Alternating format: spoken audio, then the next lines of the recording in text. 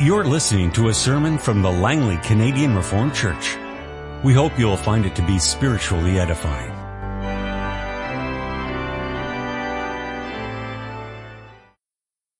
Let's now open our Bibles to the scripture readings for this morning. First of all, we're going to read Genesis 3. Now the serpent was more crafty than any of the wild animals the Lord God had made. He said to the woman, "Did God really say, 'You must not eat from any tree in the garden'?" The woman said to the serpent, "We may eat fruit from the trees in the garden, but God did say, 'You must not eat fruit from the tree that is in the middle of the garden, and you must not touch it, or you will die.'" "You will not surely die," the serpent said to the woman, "for God knows that when you eat of it, your eyes will be opened, and you will be like God, knowing good and evil." When the woman saw that the fruit of the tree was good for food and pleasing to the eye, and also desirable for gaining wisdom, she took some and ate it. She also gave some to her husband, who was with her, and he ate it. And the eyes of both of them were opened, and they realized they were naked. So they sewed fig leaves together and made coverings for themselves. And the man and his wife heard the sound of the Lord God as he was walking in the garden in the cool of the day, and they hid from the Lord God among the trees of the garden. But the Lord God called to the man, "Where are you?" He answered, "I heard you in the garden, and I was afraid because I was naked, so I hid." And he said, "Who told you that you were naked? Have you eaten from the tree that I commanded you not to eat from?" The man said, "The woman you put here with me, she gave me some fruit from the tree, and I ate it." And the Lord God said to the woman, "What is this you have done?" The woman said, "The serpent deceived me, and I ate." So the Lord God said to the serpent, "Because you have done this, cursed are you above all the livestock and all the wild animals. You will crawl on your belly, and you will eat dust all the days of your life. And I will put enmity between you and the woman, and between your offspring and hers. He will crush your head, and you will strike his heel." To the woman he said, "I will greatly increase your pains in childbearing. With pain you will give birth to children. Your desire will be for your husband, and he will rule over you." To Adam he said, "Because you listened to your wife and ate from the tree about which I commanded you, you must not eat of it. Cursed is the ground because of you. Through painful toil you will eat of it all the days of your life. It will produce thorns and thistles for you, and you will eat the plants of the field. By the sweat of your brow you will eat your food, until you return to the ground, since from it you were taken. For dust you are, and to dust you will return." Adam named his wife Eve, because she would become the mother of all the living. The Lord God made garments of skin for Adam and his wife and clothed them. And the Lord God said, "The man has now become like one of us, knowing good and evil. He must not be allowed to reach out his hand and take also from the tree of life and eat and live forever." So the Lord God banished him from the Garden of Eden to work the ground from which he had been taken. After he drove the man out, he placed on the east side of the Garden of Eden cherubim and a flaming sword flashing back and forth to guard the way to the tree of life. Now we go to the New Testament, to the Gospel according to John, chapter 15. We'll begin reading at verse 26, and we'll go to the 16th verse of chapter 16. "When the Counselor comes, whom I will send to you from the Father, the Spirit of truth who goes out from the Father, he will testify about me. And you also must testify, for you have been with me from the beginning. All this I have told you so that you will not go astray. They will put you out of the synagogue. In fact, a time is coming when anyone who kills you will think he is offering a service to God. They will do such things because they have not known the Father or me. I have told you this, so that when the time comes you will remember that I warned you. I did not tell you this at first because I was with you. Now I am going to him who sent me. Yet none of you asked me, where are you going? Because I have said these things, you are filled with grief. But I tell you the truth, it is for your good that I am going away. Unless I go away, the Counselor will not come to you. But if I go, I will send him to you. When he comes, he will convict the world of guilt in regard to sin and righteousness and judgment. In regard to sin, because men do not believe in me. In regard to righteousness, because I am going to the Father, where you can see me no longer. And in regard to judgment, because the prince of this world now stands condemned.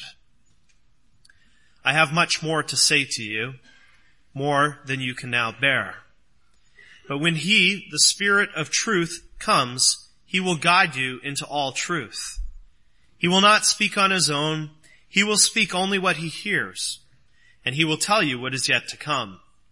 He will bring glory to me by taking from what is mine and making it known to you. All that belongs to the Father is mine.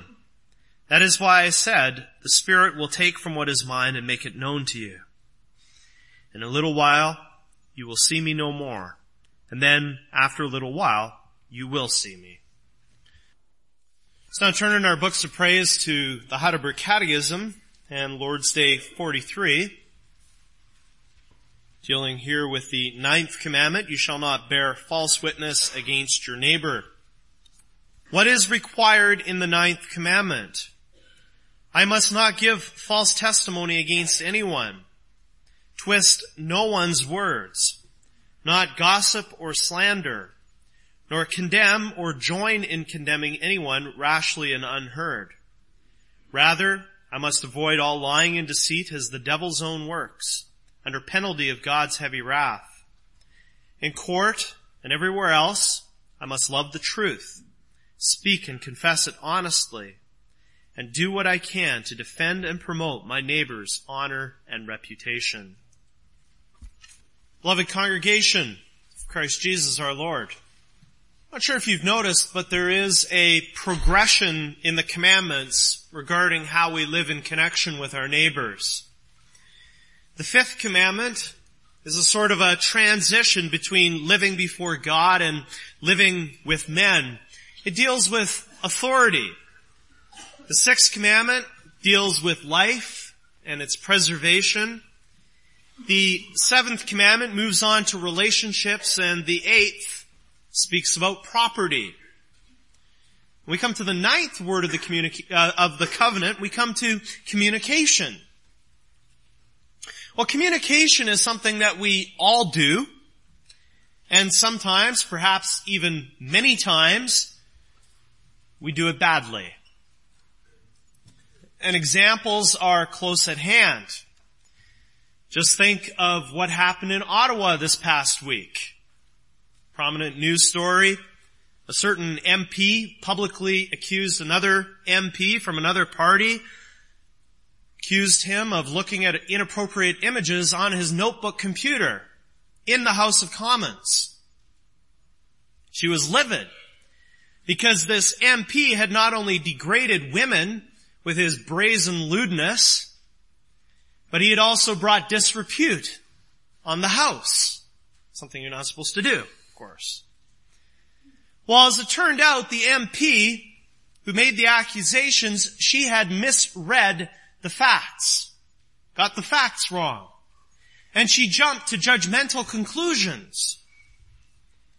And she had to issue a public apology for her false accusations. This sort of thing happens all the time, doesn't it? People regularly jump to rotten conclusions based on things like gossip, based on a lack of charity, or sometimes even pure malice. Not only is love for the truth an increasingly rare commodity, but what people do with the truth, how they communicate, is oftentimes a sad spectacle. And let's face it, all of us are guilty of this, including myself. Even in the church, of Jesus Christ, we break life down with our sins in the area of communication. Well, how do we deal with these issues? Well, we work with the assumption that sanctification, which is what we're talking about in this part of the catechism, sanctification is a matter of making progress in holiness. Sanctification is about moving forward. So we have to deal with it. But how? Well, like with all other issues in the Christian life, we begin by looking closely at ourselves. Who are we, and how is that going to impact how we live? Well, we are redeemed believers, bought with the precious blood of Christ our Savior. Through faith we have union with Him. We are in Him. And He is described in the Bible as being truth personified. Well-known passage of John 14:6, He says that He is the truth. Truth characterizes His mission, freeing people from lies and the effects of lies. Truth characterizes His nature. He represents integrity in full measure. Truth characterized every word that comes from His lips. And so it is to be with those who are united to Him. Those who are in Christ, who believe in Him, reflect their identity with the way they communicate. And that's what's driven home to us in Lord's Day 43. As part of our sanctification, the ninth word of the covenant directs us to embrace our identity in the truth. That's our theme for this morning. And we're going to work this out considering 2 points. First of all, the first Adam and the lie. And then second of all, the second Adam and the truth. Well, our love affair with the lie, that's what it is, a love affair. It goes back right to the beginning. At some point, we don't know when, some of the angels rebelled against God. They became enemies of God and of all that is good. Their leader was the great adversary, Satan. Satan means adversary or enemy. And Satan is described in John 8 verse 44 by Jesus Christ as being the father of lies. The father of lies. That means that lies are Satan's little children. Let there be no doubt about it. Satan wants to be fruitful and multiply. He wants to fill the earth with his little kiddies, spitting images of their lying father. And with that goal in mind, the devil deceitfully took on the form of a snake in Genesis 3. He didn't come as he really was. He didn't introduce himself. Hello, I'm Satan. I've come to the garden to mess everything up. He took on a disguise. You see right away the trickery of Satan. He doesn't present things as they are, but he uses deception. Already this was a false form of communication. You see, communication involves a lot more than what we say, than what comes out of our mouths, than what comes off the tips of our tongues. Communication is also done through things like body language, how we interact, even what we wear. Let me give a couple of illustrations. A young man who dresses like a rapper or a gangsta, he's communicating that he admires that lifestyle and he's part of it, or at least he wants to be part of it. Well, he shouldn't be surprised when he's walking down the street and someone comes up to him and tries to sell him drugs. Or to use another example, a young woman who dresses provocatively is communicating whether she realizes or not that she is available and that she is interested in fornication. She shouldn't be surprised when men expect her to deliver. You see, communication is much more than what we say. But what we say is included. And we see that in Genesis 3 as well. When Satan first approaches Eve in his disguise, he first creates doubt. Did God really say? He begins with a subtle form of deception. First he uses the disguise, and then he uses subtlety. What seems to be a genuine question. And from what follows, it's clear that Satan knew very well what God had said. He was dishonest from the get-go, trying to give the impression that he was just missing some information. Eve, I need your help here. The question, however, was not about information. It was about doubt and deception. Getting the woman to wonder, what was it that God really said anyway? And Eve's reply to Satan was straightforward enough. It was a fairly accurate retelling of what it was that God had said. But then at that point, the serpent had her. His next statement did away with subtleties and was just a bald-faced lie. You will not surely die. Satan denied the truthfulness of God's threat. God is not going to do that to you if you eat of the fruit. If you eat of this fruit, Eve, you will be like God. And there was another lie.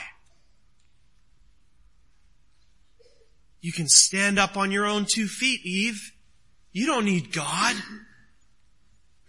All these lies are embraced by unbelief to this day. According to Romans chapter 1, what may be known about God is plain to everyone. What do unbelievers do? They exchange the truth for a lie. According to what it says in Romans 1. Paul says they suppress the truth in unrighteousness. They know. Unbelievers know that there is a God who said, you shall surely die. They know that there is a God who will judge them for their sins and their wickedness. They know that there is a God in whom they live and move and have their being. But what does Paul say they do with that truth? They suppress it. They put it down. They tell themselves the lie over and over and over again until they start to believe it. Or at least they can say that they believe it. And Eve believed it. Eve believed the lie. She saw the fruit of the tree and was drawn to it like a moth to a flame. She took it and she ate it, and she led her husband to do the same. Both husband and wife embraced the lies of God's enemy. And the human race has never been the same since. But wonder of wonders, God went after the fallen couple. In His grace and mercy, He took the initiative. He sought them out. And when He did that, when He confronted them, He gave them the opportunity to take responsibility for what they had done. But did they seize on that opportunity? No. Right away, they demonstrated that they had chosen a new allegiance. They had chosen for the father of lies. Rather than honestly taking responsibility for what he had done, Adam, the covenant head, played the blame game. We all know that game, don't we? First, he blames the woman. The woman! Over there! Not me, her. And second, he blames God. of all things. The woman you gave me.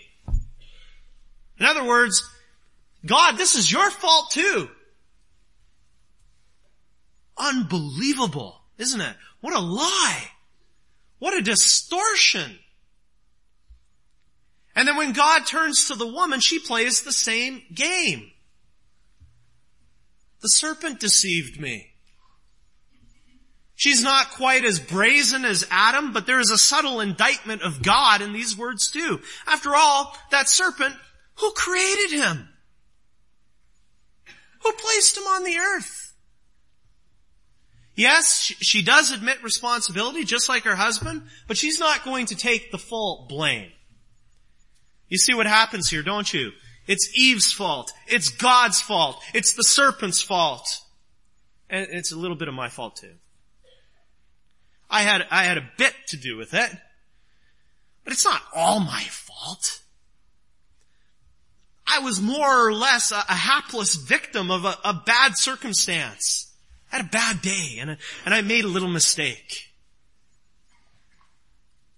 Well, doesn't this all sound familiar? As believers in Jesus Christ, we need to read this story from a certain posture. And the posture that we need to adopt is one of students learning from their master. Our master, our Lord, He wants us to see the lie embraced by our first parents. And you know what He wants us to do with it? He wants us to put it off. Remember, we're talking about sanctification, and sanctification is a two-part process. Putting off and putting on. There's a picture there, and it's the picture of a person with clothes. And that the person has dirty, old clothes on. Stained clothes. And the person takes those old, dirty, stained clothes off, and then puts on clean, new clothes. And we find that putting off, putting on picture in Colossians 3, where Paul speaks about taking off the old self with its practices and putting on the new self. And in that context, he speaks explicitly about the 9th commandment. He says, do not lie to each other, since you have taken off your old self with its practices.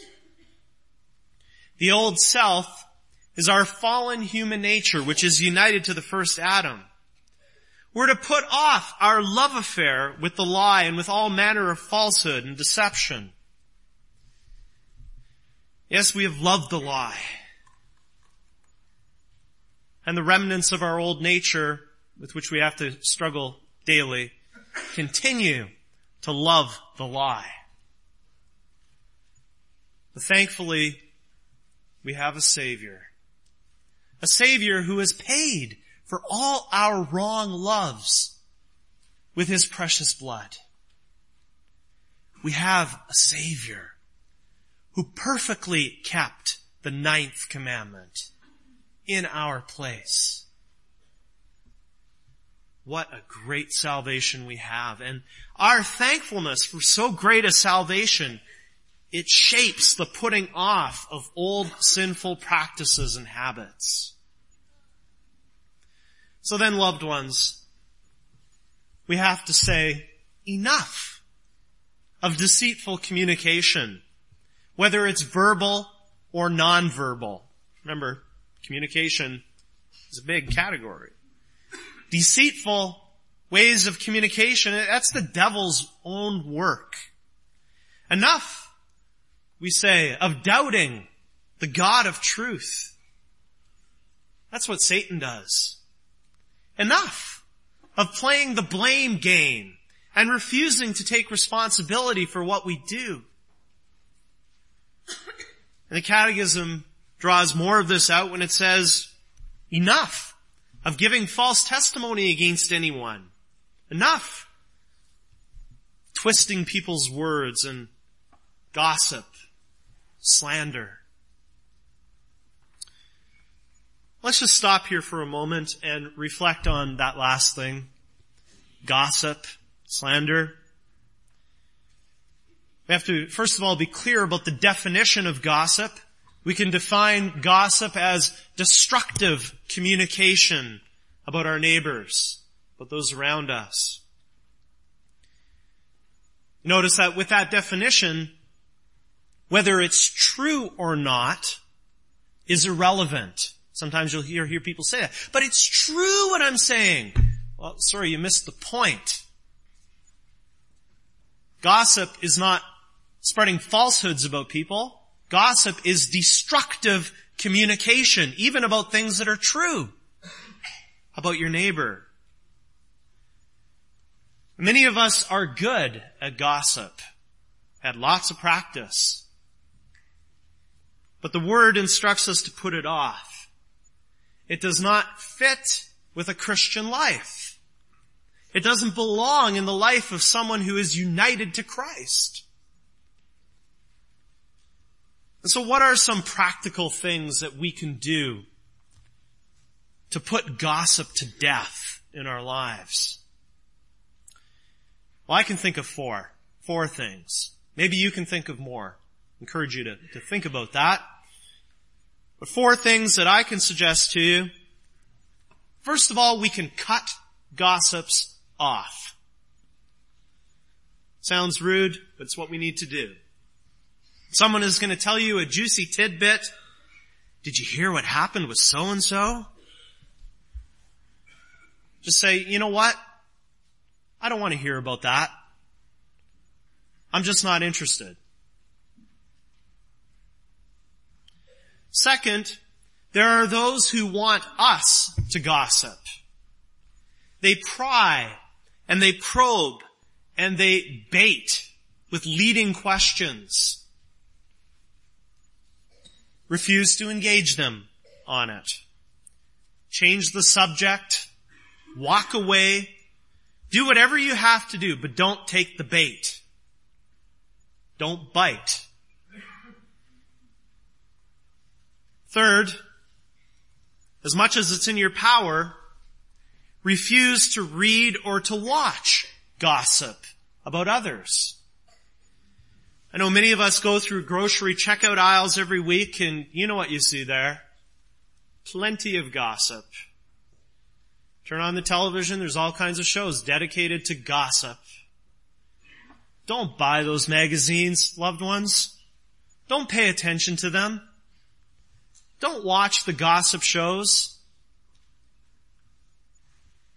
And finally, you can put off gossip and kill it by setting a good example for others. And here I'd like you to think especially of our children. If our children hear us on the telephone, we should recognize that when we are on the telephone, our children are often listening, even if we don't realize it. And our children hear us engaged in destructive communication about others. What are we to expect from them as they grow older? How are we to expect them to act and behave? They need a good example. You have to give it to them. So brothers and sisters, as part of your sanctification, take off those dirty gossip clothes. And there's also putting off condemning or joining in condemning anyone rashly and unheard. Now, we began with that example from Ottawa this past week. That's what was happening there. Happens more often in the news and in our daily lives. We have to use charity with our neighbors and deal with them as we would want them to deal with us. And in this connection, one of my seminary professors gave an illustration from some of his experiences. There's a congregation in the Netherlands. I'm not sure if he was serving there as a pastor or he was a member in that church. Doesn't really matter. And in this church there was a poor widow. And it was well known by everyone in the church, it was the worst kept secret in the church, that she was receiving help from the deacons. And one day, someone saw this widow walking around town with a brand new, beautiful jacket. Very expensive looking coat. And that someone started a rumor saying that this widow, evil woman, she was abusing the support she received from the deacons. How could she do this? The deacons gave her all this money and she was using it to buy a fancy coat when a cheaper coat would have done the trick. Well, like often happens, that rumor spread like cancer and the woman's reputation was nearly destroyed. But eventually, however, it came out that this coat was a gift from someone in the congregation. The lesson? Be charitable and don't judge by appearances. The 9th commandment directs us to put off our old judgmental ways and to think the best of others. So now we've considered the first Adam and the lie and everything associated with that.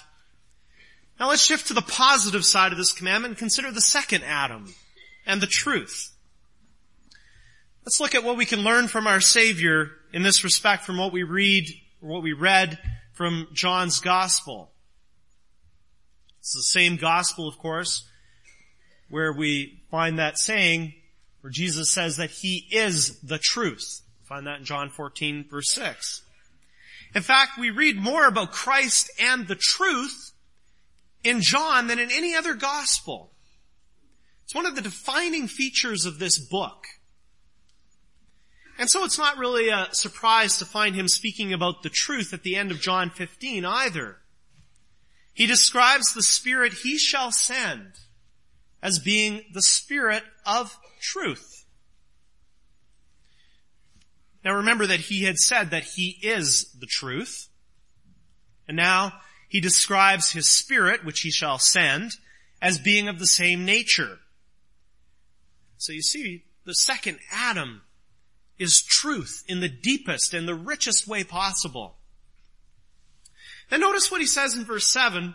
We might easily gloss over those words. I tell you the truth. We find Jesus saying words like that throughout the Gospels. He is the truth and He tells the truth. Here again we see, don't we, His perfect obedience to God's law. The obedience given to us so that we are right with God.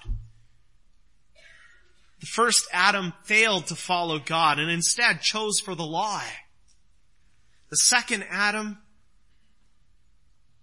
wonderful good news. He always followed God and he embraced and he embodied the truth.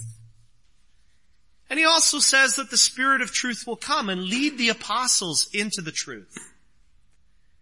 Now this is a reference primarily to the writing of the New Testament. The Holy Spirit would guide the apostles to remember everything that Christ had said and done, and they would write it down. The Spirit would guide them to write letters and gospels and so forth that would be the inspired, authoritative, and truthful Word of God.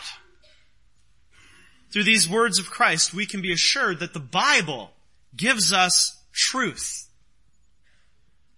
You know, the world says there is no truth. Every person has their own truth inside them. Forget what the world says.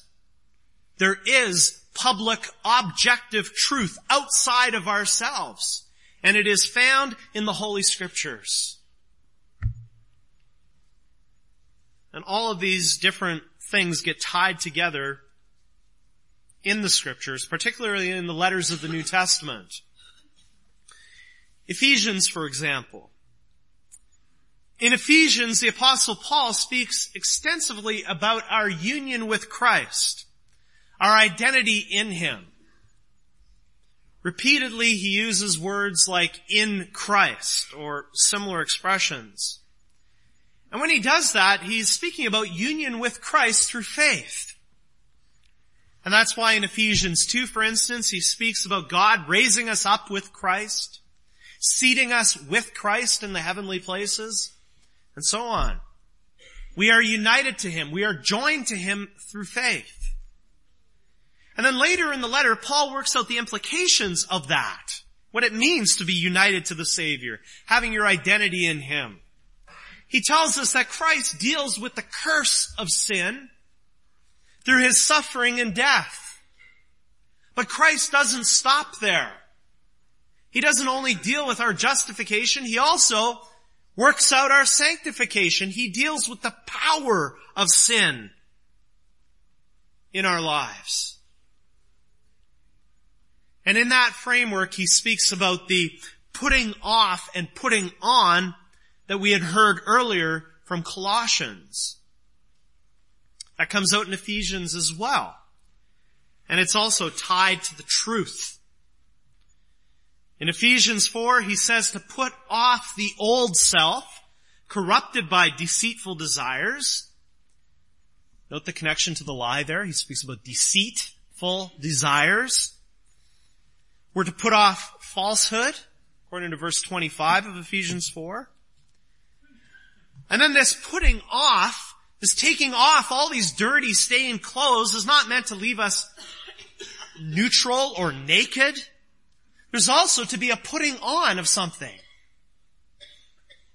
Put on fresh, clean clothes. The clothes of Jesus Christ. We're to put on speaking truthfully to our neighbor. The communication that comes from us, according to Paul, has to be helpful for building others up according to their needs. Not destructive communication, but helpful and communication that builds up. And the putting on is tied to Christ explicitly in verse 15. He says, instead, speaking the truth in love, we will in all things grow up into him who is the head. That is Christ. Being joined to Christ means that we will be those who speak the truth in love. Notice those last two words, the qualifier that Paul uses there. In love. Now sometimes the ninth commandment is construed as being a blanket statement prohibiting lying. People will sometimes paraphrase it and say, the ninth commandment says don't lie. Or they construe it as in a positive way, tell the truth. That's not actually what the commandment says. It's about bearing false witness against our neighbor. We are to put on speaking the truth in love. Speaking the truth, here it is, for our neighbor. God calls us to communicate in a way that builds people up. That's the way of the second Adam, the one who is the truth, but also the one who revealed to us in full measure the love of the Father. As a consequence, there are certain things which are truthful. They should not be said. For instance, just to take one example, maybe kind of a weird example, but perhaps you know someone who is ugly. It's a fact. Everyone agrees. Does it build them up to tell them that they are ugly? Hey, you know you're ugly. Speak the truth in love. And we could multiply examples and illustrations, but you need to think this through for yourself.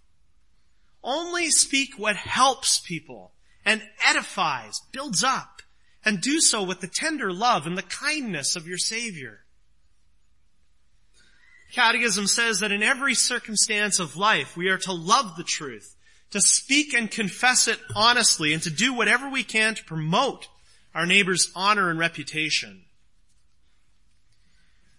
Loved ones, notice here that all of this is active.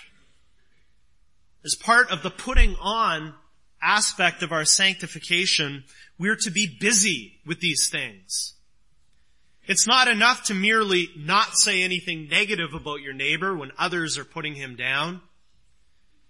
We're directed by the 9th commandment to be active in defending and promoting the good name of our neighbors.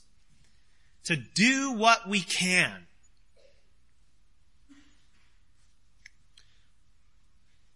Brothers and sisters, we are redeemed by Christ. And He redeems our souls. He redeems our bodies. He also redeems our communication. And He wants to transform it so that our communication more and more looks like His. So that our entire life is a perfect reflection, of His perfect character and obedience. And you know as well as I do that this is a difficult area. Perhaps this is the area with which we all together face the most struggles. And there's a reason, you see, why so much of the Bible is taken up with this. Taken up with issues regarding communication. Just go through the book of Proverbs and see how many of the Proverbs deal with speech and deal with the mouth and the tongue and so forth. It's amazing. And you'll find that throughout the Bible. Let's be honest and recognize that we do need help in this area. We do need transformation and change. Let's be honest and recognize that need. Let's now pray to God for His help in that.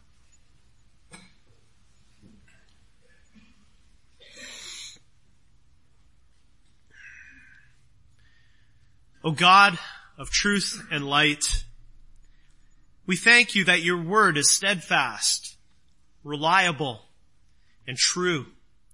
In You there is no darkness, there is no falsehood, no deception. And we thank You for a Savior who is the truth. We thank You, Lord Jesus, for Your perfect life of obedience on our behalf. Also Your perfect obedience to the 9th commandment. We praise You for having paid for all our sins against this commandment with Your suffering and Your death on the cross. Lord God, we thank You for the Spirit of truth who lives in our hearts. We pray that He would guide us more and more to embrace our identity in the truth. We ask that You would help us to put off every form of falsehood and deceit.